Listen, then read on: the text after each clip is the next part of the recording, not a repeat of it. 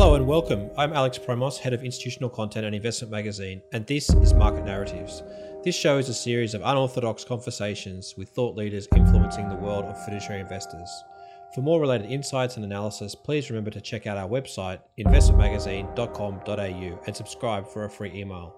And with that, please enjoy this week's episode.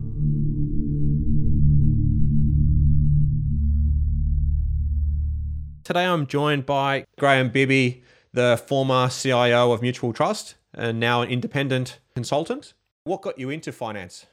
What got me into finance originally was, my dad worked for ANZ Bank in New Zealand, and I had a couple of uncles who were dentists, and they were always talking about investments. I started off wanting to be an engineer because the concept of inventing things was attractive, but always found myself involved in some way or another with, signing up for IPOs that my dad was doing and talking about things that were happening with companies around the kitchen table.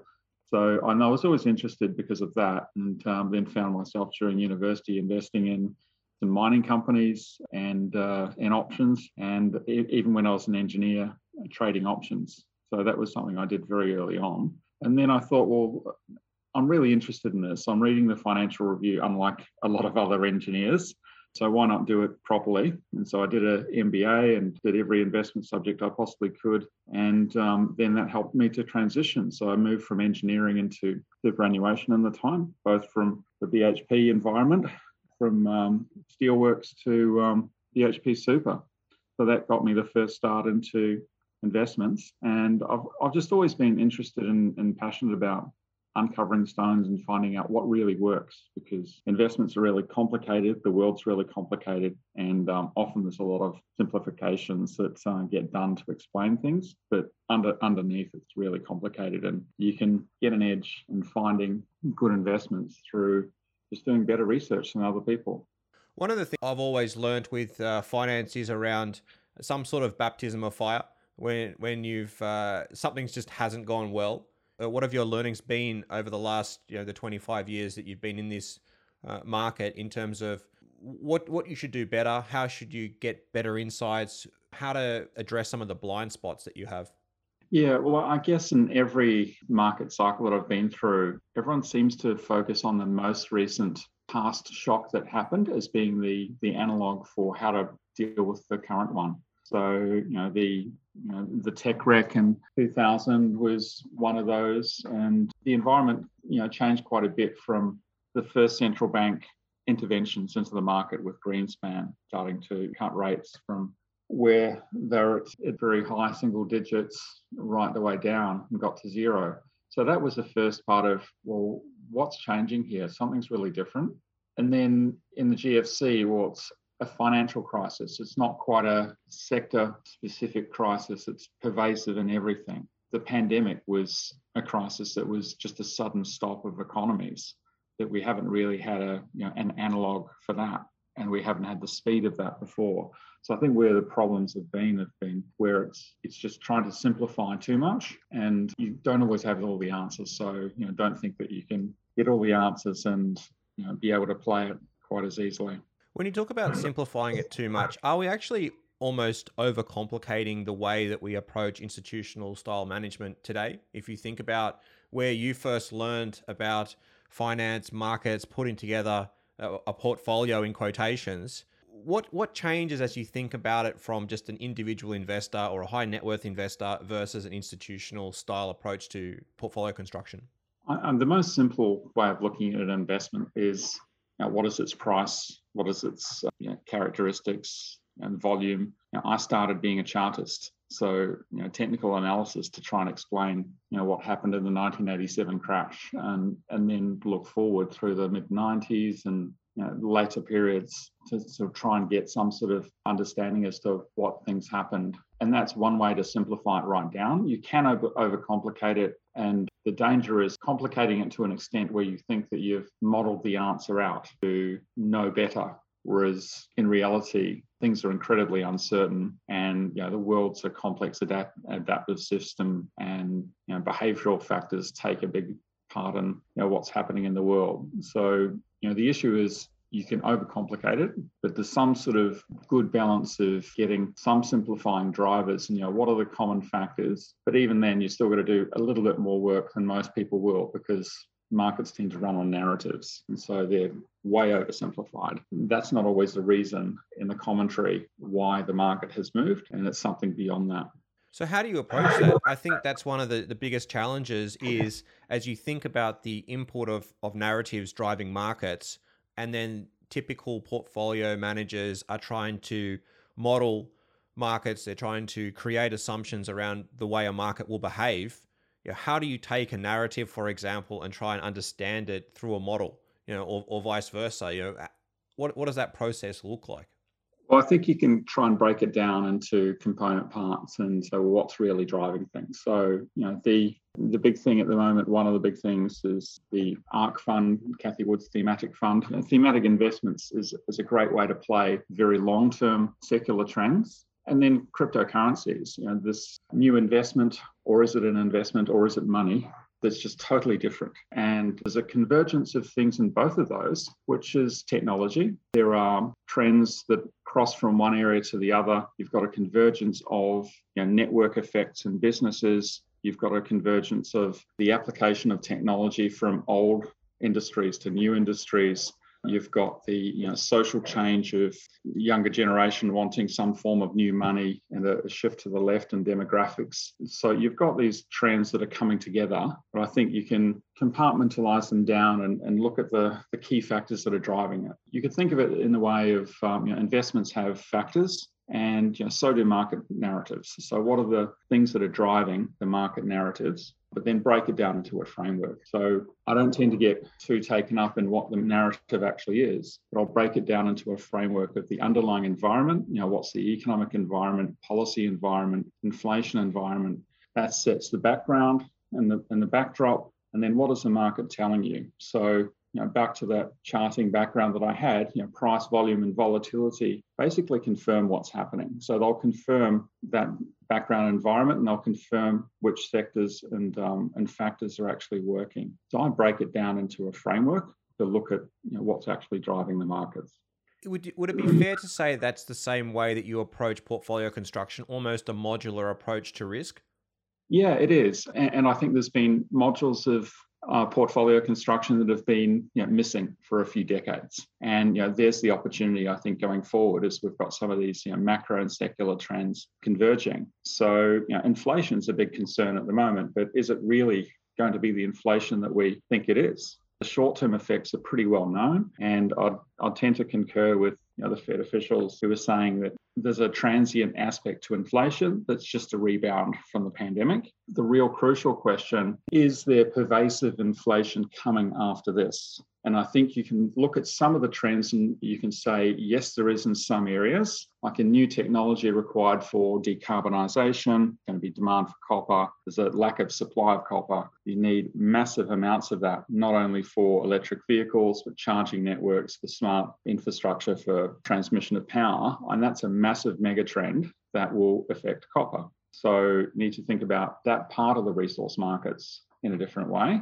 And some resources will gather steam on the back of that, but not necessarily everything. Because over the very long term, commodities as an asset class, just on a pure price basis, hasn't performed. It's declined with the declining cost of production. So you don't want to necessarily be in it just for that reason. But it plays a part now in portfolio construction, I believe, because there's some secular trends underneath that are influencing some commodity prices. Well, we definitely have seen a turnaround in commodity prices in the last 18 months, really post-COVID. It is fascinating as to why it's now that suddenly commodities are exciting again. Is it just because of the technological change that's going to drive this, and particularly the green revolution and around renewable energy, new types of cars, new approaches to power systems that are really driving the underlying growth in commodities? I think that's definitely there, and that's going to be a multi-decade trend. But the other aspect is supply. So there's been a lack of investment and capital investment into resources, particularly copper. Oil and gas is just going to collapse and has collapsed in terms of capital investment, but it's still an important transition fuel, particularly gas. So looking at industries that have a lack of capital investment, supply is constrained, but demand is still strong or growing, then that convergence of supply demand factors in the short term will mean that there'll be a price response. So if there is a demand response over time and it's balanced with new supply, then you get some sort of reversion. But in the short term, because of lack of capital investment, lack of supply, growing demand, you're going to get some price effects. That by itself is just the beta effect. And there's plenty of alpha opportunities as well in terms of active resource strategies around that as well. You touch on the alpha strategies within a fund. I'm really curious to get your feel. Over the last few years, there was this real push towards passive and very cheap implementation. Are we sort of past that moment now where people are really much more starting to think about being active, given the valuations that they're seeing in equities more broadly, likewise in bonds, that now is the time to be even more active than usual? And maybe active is about being more specific on the types of themes that they're approaching and implementing in their portfolio? Or is it just around being very much of a bottom-up style investor and being super active in the actual companies that they want to own? Yeah, and what's happened is a massive change in market structure. So you've had that shift to passive, as you mentioned, the growth of passive ETFs, passive funds, and the preference of many younger people just to be happy backing the market broadly. That's meant that active management in the traditional sense has suffered. Those who are left have to compete a lot harder. They might be doing the good bottom-up work, but it's not necessarily being reflected in prices because there's fewer active investors to reflect that. Passive means that actually markets become more predictable because you have flows that go in and out of sectors, themes, styles, and you can play that. So there's active strategies, but they've just shifted. Bottom up still very important, but you've got to have the combination of bottom up and the thematic support as well. And in the certain environments, you'll get certain sectors running, certain themes running. And so, go with the tide when that active management is put on and try not to fight it too much. As I think about your previous role in effectively a family office, is that fair to say?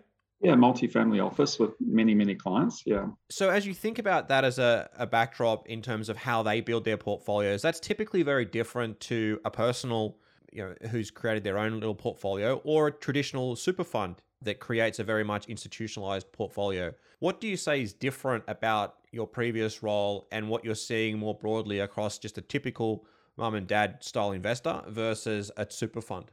Well, I think there's a real niche for family offices and high net worth investors where they're less constrained. They don't have a prudential regulator overseeing them. They've just got ASIC, the securities regulator. They've got their particular background of their family, which might be in creating wealth through an individual enterprise or a pretty focused investment. And then further generations take it forward with either maintaining that wealth at a conservative level, or they might want to pivot to other sectors and grow the wealth further. So it's quite different. I think the level of investment is allowing more niche opportunities to be pursued by high net worths and family offices. So that means being able to invest in things that super funds would pass by. So things like suburban office buildings that are smaller, things like healthcare in a smaller sort of size. Some of the themes where they're capacity constrained and they're very, very small and niche, and sometimes they're very local as well. So there's a different sense of looking at investments, really wanting to understand the investment by seeing it, touching it, meeting the manager. So it's quite different, whereas large funds, they do have to look at bigger opportunities and where they can deploy billions of capital rather than tens of millions. That's a really hard process for super funds to actually work out where do they want to allocate capital, because if every single time that they're allocating capital, they need to do it in multiple billions of dollars to be efficient, then is that really in the best interests of the underlying members? Well, it's not if a whole lot of mid-sized super funds go away and they're able to pursue opportunities that are often better returning. than the very large ones. And there are benefits to having the large size and strategies that leverage that size, but not everything. So I think it's a mixed bag. Larger funds have the infrastructure, they have the people to be able to pursue many different things. Small funds have to really pick their niches and decide what's good for them and what's good for their members. So things that, it might be themes that actually align to what their members' industry or beliefs are. I guess the other challenge is that for the members are seen to be a homogenous group that sit within a balanced fund, for example, as opposed to some of these smaller multifamily office where it's much more targeted alongside their existing assets, and that the portfolio that they hold is in combination with their existing assets. And most super funds don't have that visibility of what the actual members hold, their current financial situation, or any other liabilities that they may have. Yeah, well, for a family, it's taking a total portfolio approach to a total family approach. Total family assets, and that includes operating businesses, that includes their properties, might include artwork and other things like that. So it's really a total family approach to things. And often you'll have, as you do within a super fund, you'll have different members, you'll have different family members. So, each of those have different objectives. Some of the younger generation may want to pursue things that are more or less aggressive than the parents, and might have more of a focus on ESG matters and sustainability and impact. So we've found that that's accelerated over the last few years to get more prominent in families' thinking. So one of the things that I wanted to ask you around family offices as well is how their portfolio construction changes. What's unique? What can you share from your experience in working in a family office style arrangement that is useful to investors? Well, one of the things is that every portfolio can be modeled differently, optimized differently. And there's a lot of issues with current modeling techniques, but still it's a starting point. Every family can be optimized for their different objectives, what asset classes they prefer, and what their preferences are. So that's one of the aspects. They're often more willing to take risk. Some groups are. And so there's more appetite for risk taking, given that that's been often part of the family's wealth generation anyway, is to be entrepreneurial and to take risks. So those are probably the two main aspects. And then finally, there's the network effect as well. You've got the network effect in things like technologies, but in many families, they have a network of peers, of other families. They can be local and global networks, and they get insights into things that they're involved in through their networks that many people wouldn't often get access to by themselves unless they were on a few boards and organisations themselves. It's interesting you talk about their willingness to take risk, and that's really almost quite distinct from the traditional mean variance style framework that we are taught in finance, and what's actually most institutional investors really use as their framework. And they think about it ultimately almost in placing bets on particular types of investments. So how do you then compartmentalize that sort of risk-taking almost in terms of particular businesses within this broader framework of mean variance? Well, one aspect is to break it down into buckets of needs. So it can be, there's a lot of risk being taken in the operating business, and that's a separate thing that you don't model at all necessarily, but you consider in terms of the overall portfolio that the client has. Then it's looking at what you want to achieve in terms of capital spending. So it might be that they need to reinvest in the business, or they need to allow for education and other things for future generations. So they put aside money for those sort of things and align a portfolio to be able to deliver those. And they can be separate pools of capital altogether. And then look for what the overall long-term objective is. If it's to grow the wealth in after inflation, keep the real growth going, then it's looking for investments that achieve that. And mean variance will give you some of the answers, but it doesn't recognize periods of shocks. All of these families have lived through many different market cycles themselves, and business cycles in particular. So they know that those shocks happen, and they're much more willing to take tactical positions because they're aware of those business cycles. So that's something that's quite different in the family as well. And then it's then how do they play that through in terms of individual opportunities? Well, they're much more willing to take risk on some things, and they'll put aside some risk to take at quite an aggressive level for some opportunities, but they will have most of the portfolio in a risk profile that they're overall happy with growing over time. So there's a bit of a compartmentalization of risk, an operating business, an overall portfolio, some capital requirements, and then there can be some real risk-taking money at the edges as well. So what you've really described there is a total change in portfolio modeling and the assumptions that traditionally we would use in finance.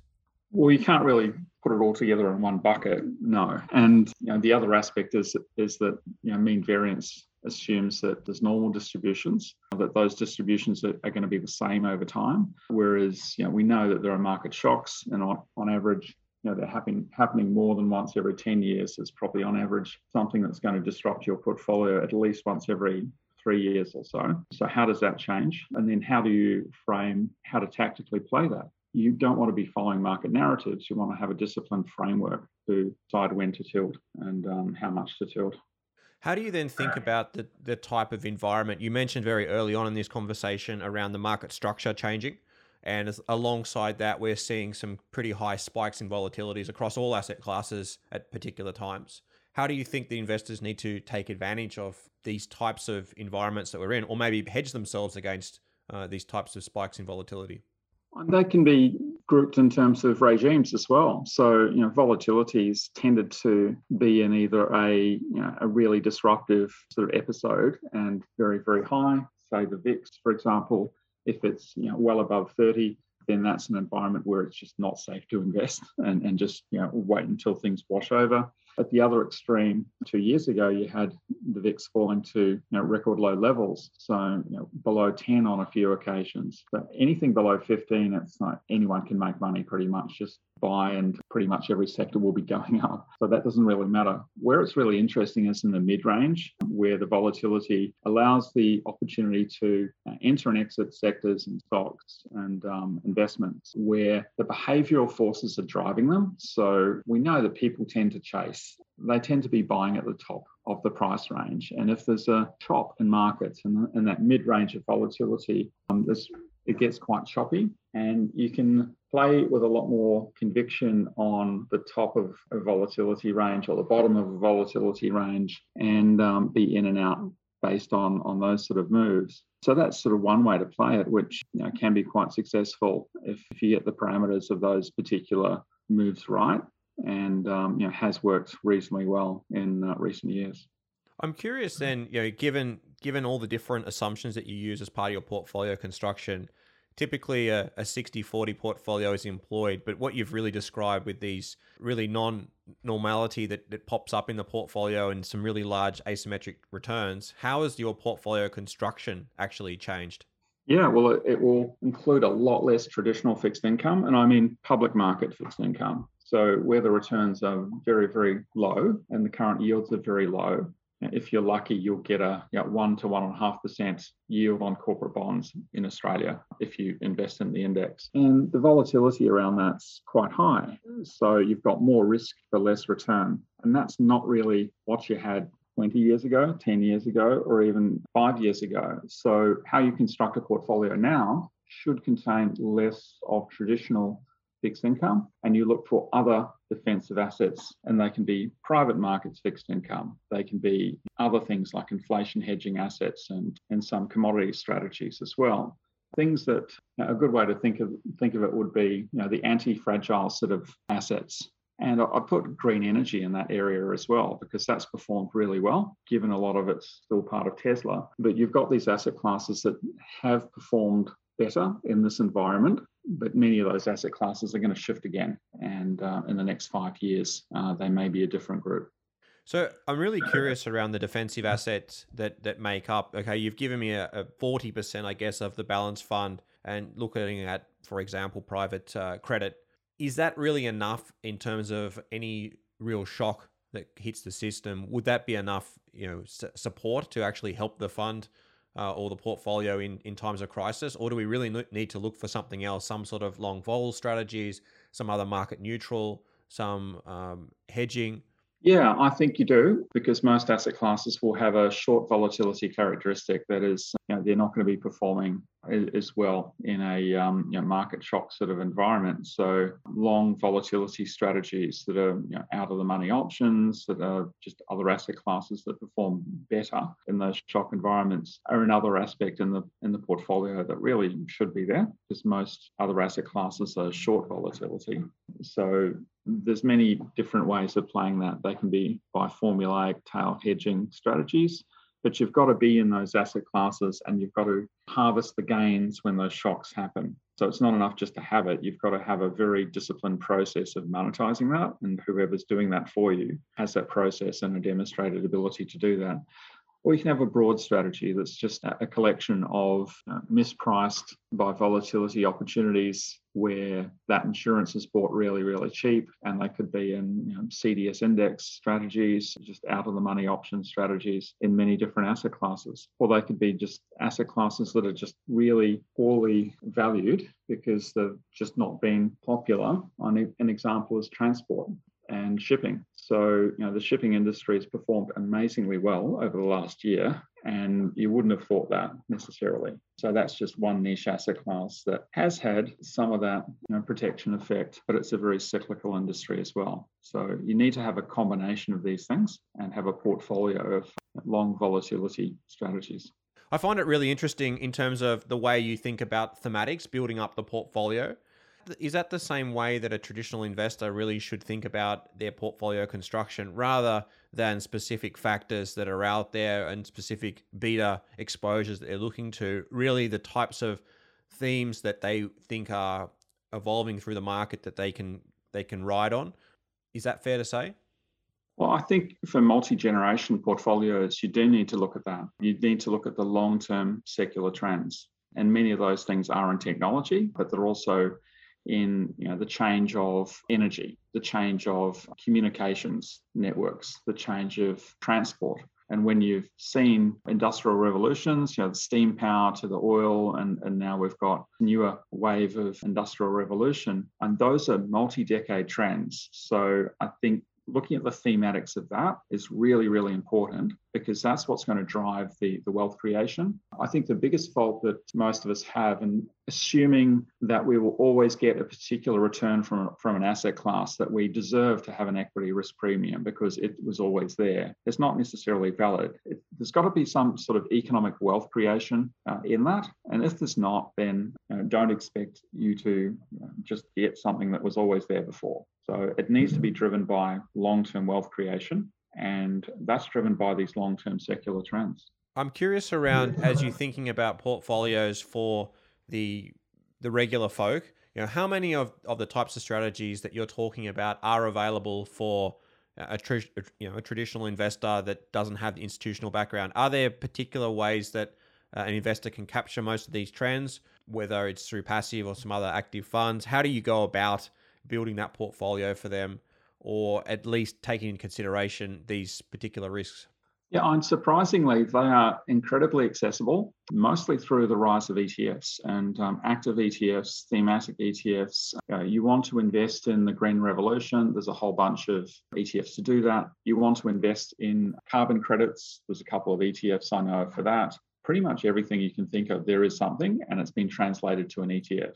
Outside of that, there's a lot of good work that's being done to take some of the best work in institutional investment and port it into a wealth management environment. So breaking down an investment that might have a $10 million minimum and making it available to investors for maybe $10,000 minimum investment. So it is available. The starting point are ETFs and some of the thematic ETFs and style ETFs. There's many different ones to choose there. And there's some great websites, ETF.com and other ones where you can just go and search for a particular thematic or idea that you want and construct it with ETFs. Is there anything that you think that hasn't actually come through today in terms of something that's still very much an institutionalized approach or strategy that isn't available on the retail front yet? I think one of the areas is private debt. So that's starting to come through. The other area is private equity and venture capital. So both things from the private markets where by their nature, they're not listed. And there's some effort to generate some listed variants of those exchange traded funds or listed investment companies that do that, or just breaking it down into more manageable sizes and making it available. One of the biggest problems is capital calls. So how do you deal with that? And it's way too difficult to deal with capital calls across investors that have $10,000 minimums. So you need to be able to create products that are fully capital drawn and has a liquid component that will fund those capital calls. But you don't want it sitting in cash. You want it in something that's going to be reflecting that asset class to a degree. So today you're acting as an independent consultant. What specifically are you working on at the moment? What are the key issues that are coming up as you're working with various clients? Well, on some of those issues, so where there's products and ideas that can be ported from the institutional world into the wealth management world, those are the things that are really exciting me, and they're becoming available. So, I see that, my mum and dad live in New Zealand and they're retirees. I see that there's a private debt product that started up in New Zealand in the last few months. So that's great because there's a strategy that targets 3% plus in term deposit rates there. You're lucky if you get 1.5% locking up for 5 years. So as a retiree, that's really, really good for them. And I'm excited about being able to find products like that will help my mum and dad and help people in Australia as well who can access these things through their financial advisor or be self-directed if they can try and find these things. That's been a fantastic conversation. Thank you very much for your time today, Graham. Thank you for joining us. All views expressed on this podcast are subject to change and do not necessarily reflect the views of Connexus Financial. This podcast is for educational purposes only and should not be relied upon as investment advice.